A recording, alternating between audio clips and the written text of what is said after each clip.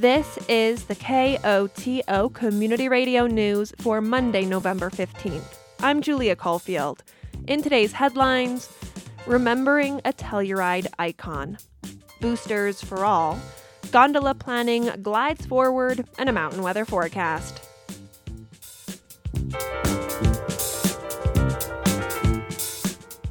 But first, the Telluride Ski Resort announced on Monday it is pushing the opening date for the 2021-2022 ski season back to December 3rd. Tune in to Off the Record at 6 p.m. on Tuesday, November 16th, to hear more from Scott Pittenger, Telski Director of Mountain Operations, about the decision. William Bill Keys was passionate. He was driven, a mentor, bold, a positive life force. Keys was big timber. Unfortunately, the big timber falls, and Bill was big timber. He cast a big shadow wherever he was in a positive way. That's Jerry Roberts, a friend of Keys. You know, we're going to miss that. Bill was just a fun-loving, great guy that loved his family and loved his extended family just as much. Bill Keys passed away, holding his wife's hand on November 9th after a fight with cancer. He was 79 years old. Keys was born on December 22nd, 1941 in Los Angeles. He spent his childhood in Southern California, but after a winter bussing tables and bartending in Aspen, he quickly fell in love with the mountains. Keys met the non-geological love of his life, Susan, and they soon packed up their lives in a van, and along with Susan's 2 children, headed east in 1972. On the way to Aspen, Keys and Susan stopped in Telluride and realized this was the place to be. It was in Telluride Keys quickly became an integral member of the community, including co-founding the Mountain Film Festival in 1979. Jerry Roberts met Keys in those early years. Bill and I were like brothers. We loved each other and we hated each other, but it was mostly good. We'd fight and then we'd kiss and make up and have a good time. A lot of that good time was spent skiing. He and I used to go out when it was less than beautiful and spend a lot of time skiing some powder. And Bill was just one of the most enthusiastic people that I knew. The worse the weather was, the happier he was. It was almost manic. He was just, hooting and hollering and saying, God, isn't this great? You know, do we deserve it this good? There wasn't a bad day for Bill. He was just a man of adventure, whether it was walking down the street in Telluride or on his couch, watching a football game and drinking a beer with a buddy or out, in the mountains or the deserts or the rivers. He just probably was the most enthusiastic person I knew. His love and passion for the outdoors was central to many who knew him. Bill was the grandfather of Oprah climbing. Climbing was how Josh Boroff met him. When I started climbing with him, he was in his 50s. I think the last route we did together, he was 62 or 3, I think, and his shoulders were starting to fail him. But, man, he sure did still get on lead and just was so solid. It was so impressive to watch. For Tor Anderson, the name Bill Keys preceded the man. Bill Keys' name was on so many first ascents on the Ophir Wall and a few other places around that, of course, I knew his name before I knew who he was. Anderson would go on to spend more hiking days with Keys than climbing, but he always looked up to him as a mentor for climbing and adventuring. And also for how to, be respectful when I first moved to town or first started getting to know him, of the old school ethic and the old school kind of mindset, which he certainly embodied, which was go for a big adventure, and in terms of climbing, that meant you didn't come from the top and come down to inspect what you were going to go up. You went from the bottom up and you took it as it came. While Keys was an excellent climber and an avid outdoorsman, he also loved bringing people into his sunlight. Here's Boroff. When we started climbing together, I was 24. I was a fraction as good a rock climber as he was, but I was into it. I was trying hard, and he really did want to include all of us youngsters in the Ophir Wall and what was going on out there. But that love didn't end at the Ophir Wall. It extended into his whole life. He had a lot of love, and if you were his friend, he treated you like gold. He was a true lover of his family, of his friends, and he loved life. Keyes' friend, Judy Cohen. That love was apparent towards his friends, children, and grandchildren, but Cohen notes it stood out in the way he adored his wife, Susan. We all worshipped was their relationship and all the struggles they went through and how they persevered, and they really showed us what it means to be in a relationship in this kind of modern world, and to be really committed and to share your love with someone for your life, for your whole life. Keyes' joy and passion for life went everywhere he did. Roberts again. Bill had the biggest smile of just about anybody I knew, and his laugh was great. You could hear him across town. You knew Bill Keyes was around by his laugh, because he was always laughing about something, For those who knew Keyes, finding that exuberance in the wilderness is the best way to remember him. You climb his roots. The best way to know Bill and what kind of rock climber he was, it's all right there on the wall.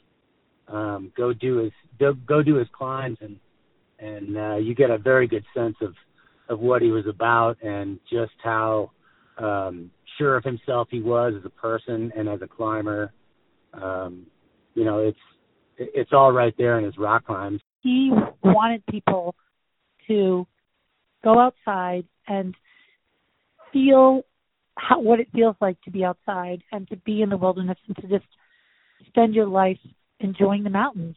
Keyes is survived by his wife, Susan, his children, Scott, Blake, and Lorraine, his grandchildren, Mira, Alex, Zach, Marius, Cricket, and Ozzy. Details about a celebration of life for Bill Keyes will be shared when available.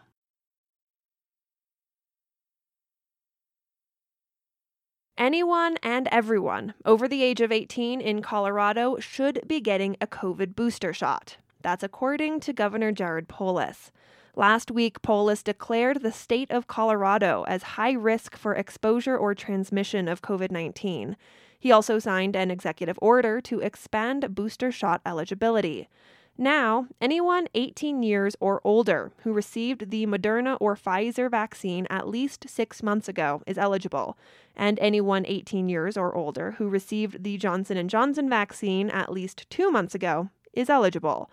San Miguel County Public Health has a number of vaccine and booster clinics coming up in the next few weeks. There is a pediatric Pfizer clinic in Telluride on Tuesday, November 16th, and another in Norwood on Thursday, November 18th.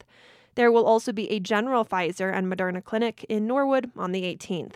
Telluride will have a Moderna clinic on Friday, November 19th.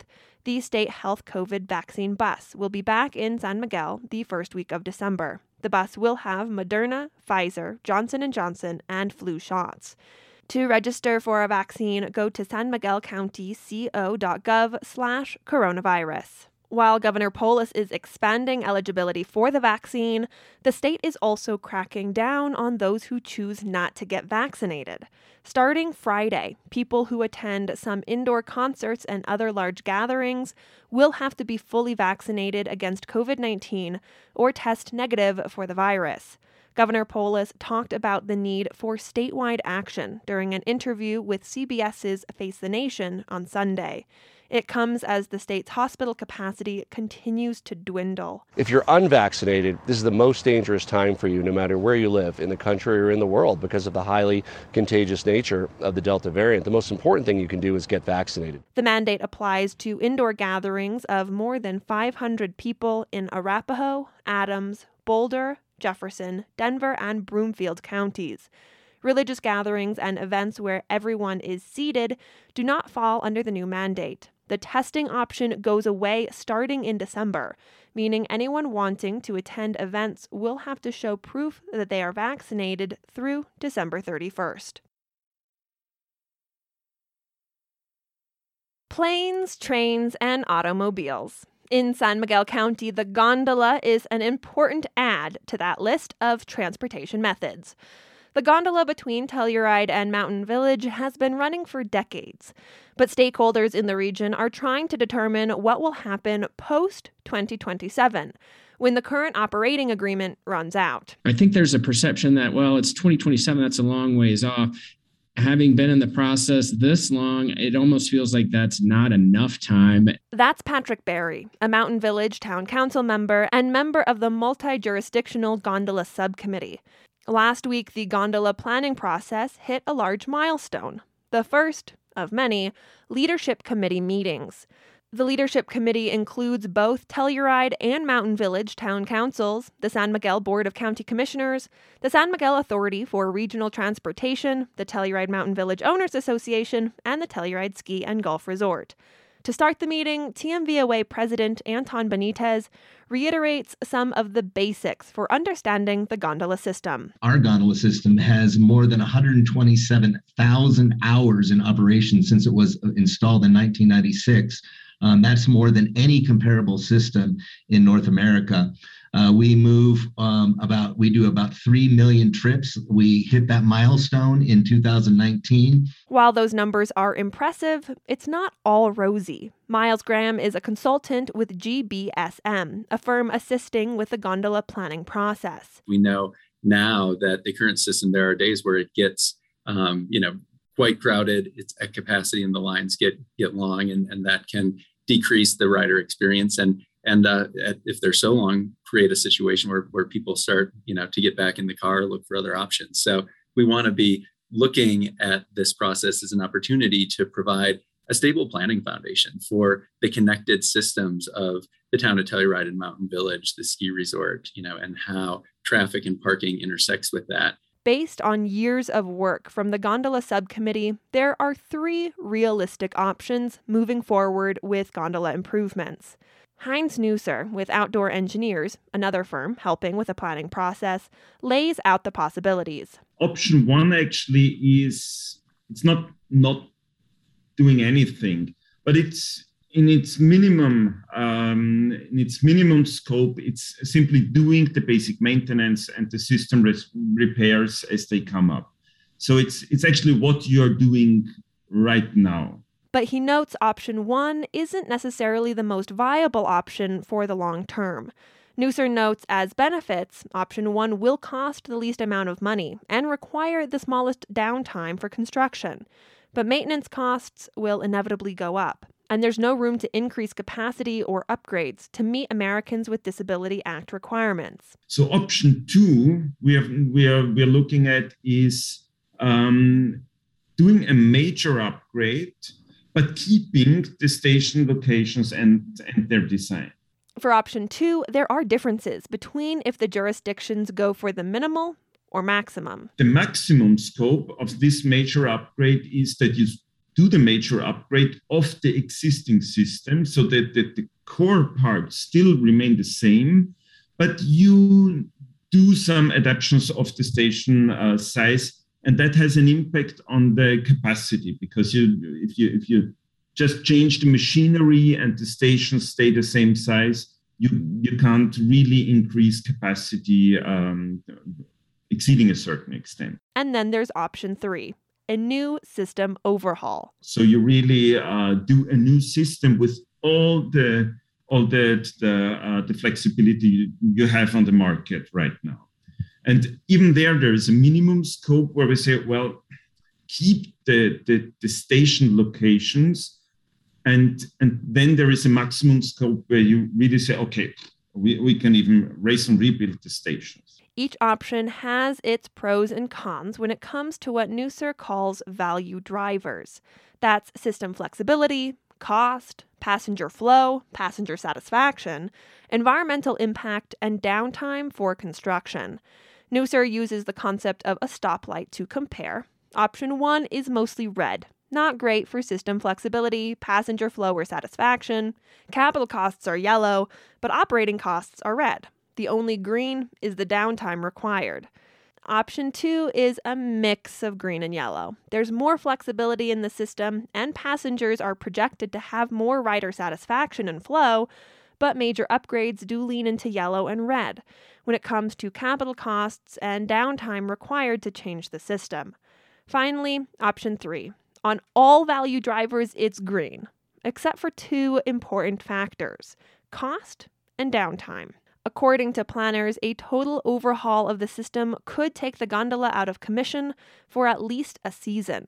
And while Nusser notes any of the options will cost at least millions, gondola subcommittee member Todd Brown adds a jump from option 2 to 3 is no small penny. We don't have construction numbers and downtime for these various options. That has to be developed in a lot more detail into it. But we do know at this point that between the low end of option 2 and the high end of option 3, we're talking tens of millions of dollars. So it's a significant challenge to all of us in the region to come up with the appropriate solution and then find the appropriate funding. The list of questions and potential concerns for the future of the gondola is likely to grow. And there's a key stakeholder Graham says planners still need to hear from. We want to know, what does the community think of the current system? What do they love about it?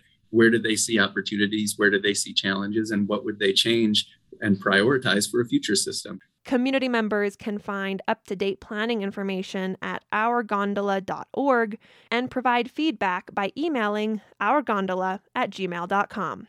But it's also not all work. The gondola will be celebrating its 25th anniversary later this year, with a celebration of the milestone on January 8th. The Telluride Regional Medical Center is looking to hire a new and third interim CEO after former CEO Karen Winkleman stepped down earlier this year. Dan Caton and Robert Thorne each stepped in as interim for a time. However, according to Richard Betts, president of the Medical Center board, Thorne tendered his resignation last week. This is such an important position at this point, with us having to adopt next year's budget and some other staffing things. We really wanted to make sure we moved as quickly as possible. With that, at a special board meeting last week, Betts suggested the board hire Tim Cashman as the new interim CEO. He was the former finance director at both the Gunnison Hospital and he wound up his career as the finance director in Estes Park at the medical center there in Estes Park.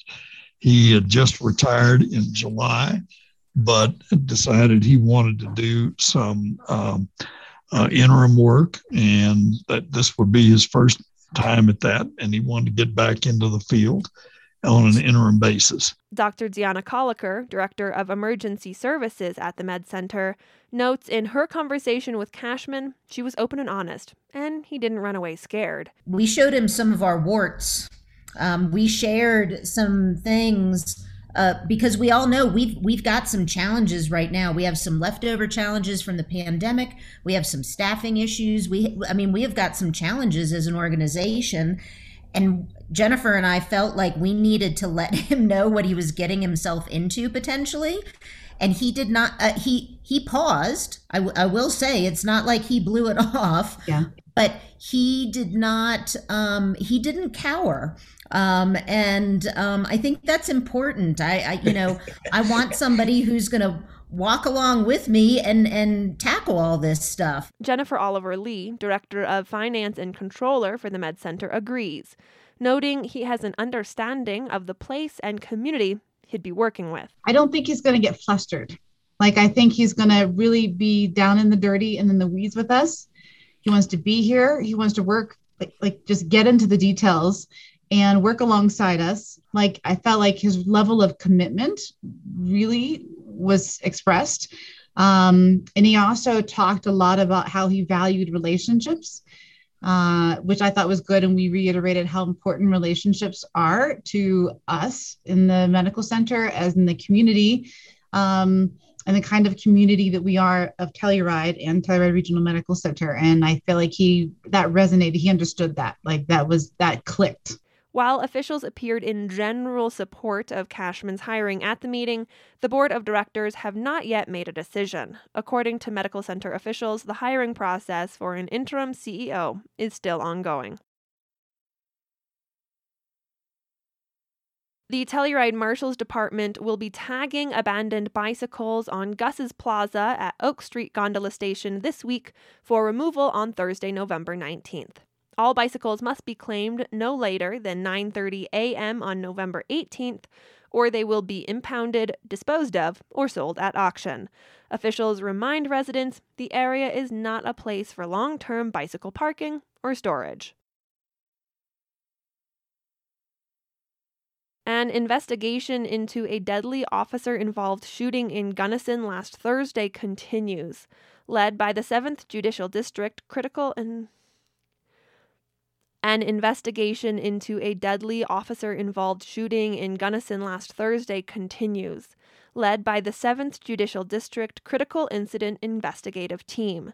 According to a press release, Gunnison police responded to a call about a person sleeping in a car. The vehicle came back as stolen, and when police approached the vehicle, the man inside drove into several vehicles, including police cruisers. An officer was reportedly dragged by the vehicle. Police shot at the vehicle, killing the man inside. He has been identified as Jerry Donald Cooper, age 44, of Lakewood, Colorado. One Gunnison police officer was treated at the hospital and released. The officers involved, per department policy, have been placed on administrative leave. The Colorado Supreme Court has approved new maps of legislative districts that will affect state house races for the next decade. KOTO Scott Franz has more. The new boundaries appear to give Democrats an edge in next year's elections to determine which party controls the legislative agenda at the Capitol. But things could get interesting in the state Senate, where Republicans are projected to have their best chance at regaining power. There will be 11 competitive districts in that chamber, where Democrats currently hold a 5-seat advantage. A district in southwest Colorado, and one including Loveland and Estes Park, are projected to be battlegrounds. The Supreme Court's approval of the maps concludes a redistricting process that happens once a decade around the census. This was the first time an independent commission drew the boundaries instead of state lawmakers. There were legal challenges to the process, but the court rejected them. I'm Scott Franz. For a lot of people in and around Telluride, one of the top issues on their minds is housing. And it's not just an issue for San Miguel County. KOTO has partnered with multiple stations in the Rocky Mountain Community Radio Coalition to report a series of stories looking at economic mobility through housing to understand how the challenge and possible solutions are playing out across the region. Today, we're heading to the desert. When a trailer park housing low-income residents went up for sale in downtown Moab, local elected officials worried it would get bulldozed for a new hotel. So the city bought it. KZMU's Molly Marcello reports on Moab's ongoing plans to safeguard workforce housing and develop affordable apartments on the site. Rosa Gonzalez is describing her ideal home. Rosa is not her real name. She asked us to change it for this story. But her dreams of a 3-bedroom apartment for her and her 2 teenage sons, those are real. My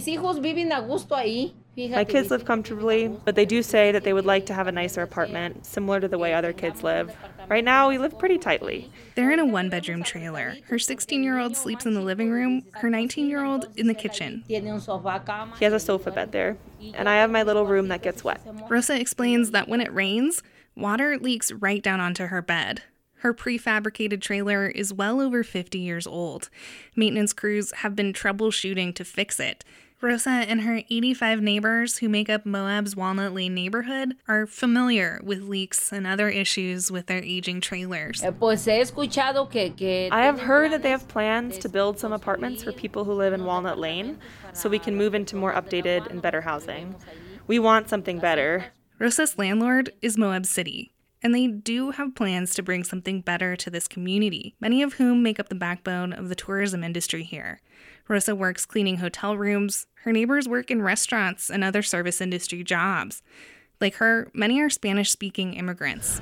I really do want people to understand that we value our workforce community, that we value people that are cleaning the rooms and that are serving our meals. And that Moab's Mayor Pro Tem, Tawny Knutson Boyd. She's speaking to me in a busy downtown area, not far from Walnut Lane. From here, we can see a luxury hotel whose construction displaced residents from a different trailer park several years ago. When the Walnut Lane property was about to go on the open market, Knutson Boyd said she worried a hotelier would scrape the trailers that were there, and the people that were living there would find themselves without a home.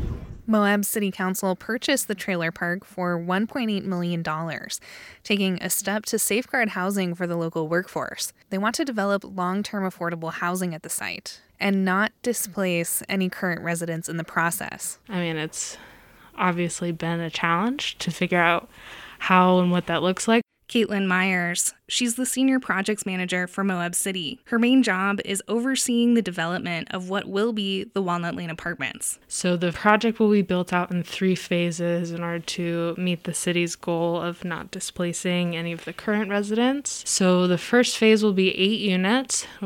This is the first time Moab City is acting as developer for its own affordable housing project.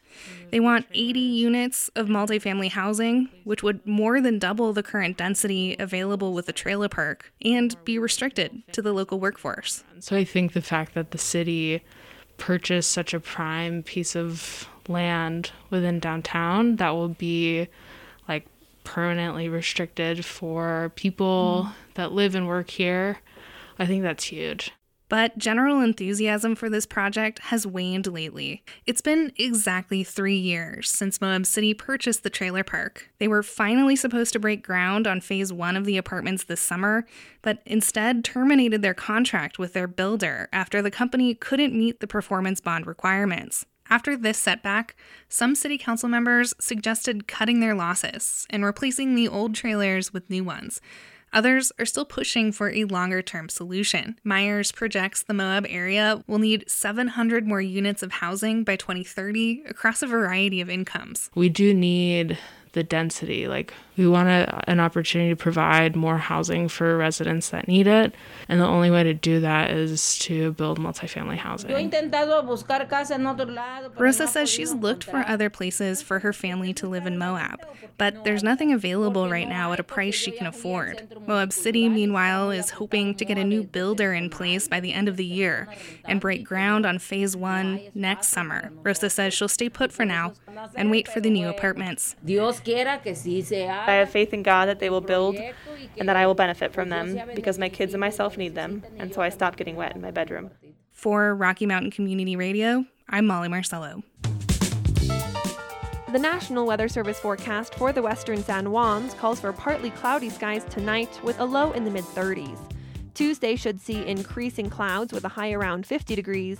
Winds could gust as high as 25 miles per hour. Tuesday night, expect mostly cloudy skies with a low around 25. Wednesday calls for sunny skies during the day and mostly clear skies at night, with a high in the mid-40s and a low around 25 degrees. This has been the news for Monday, November 15th. Thanks for listening. If you have a story idea or a news tip, call the news team at 970-728-3206.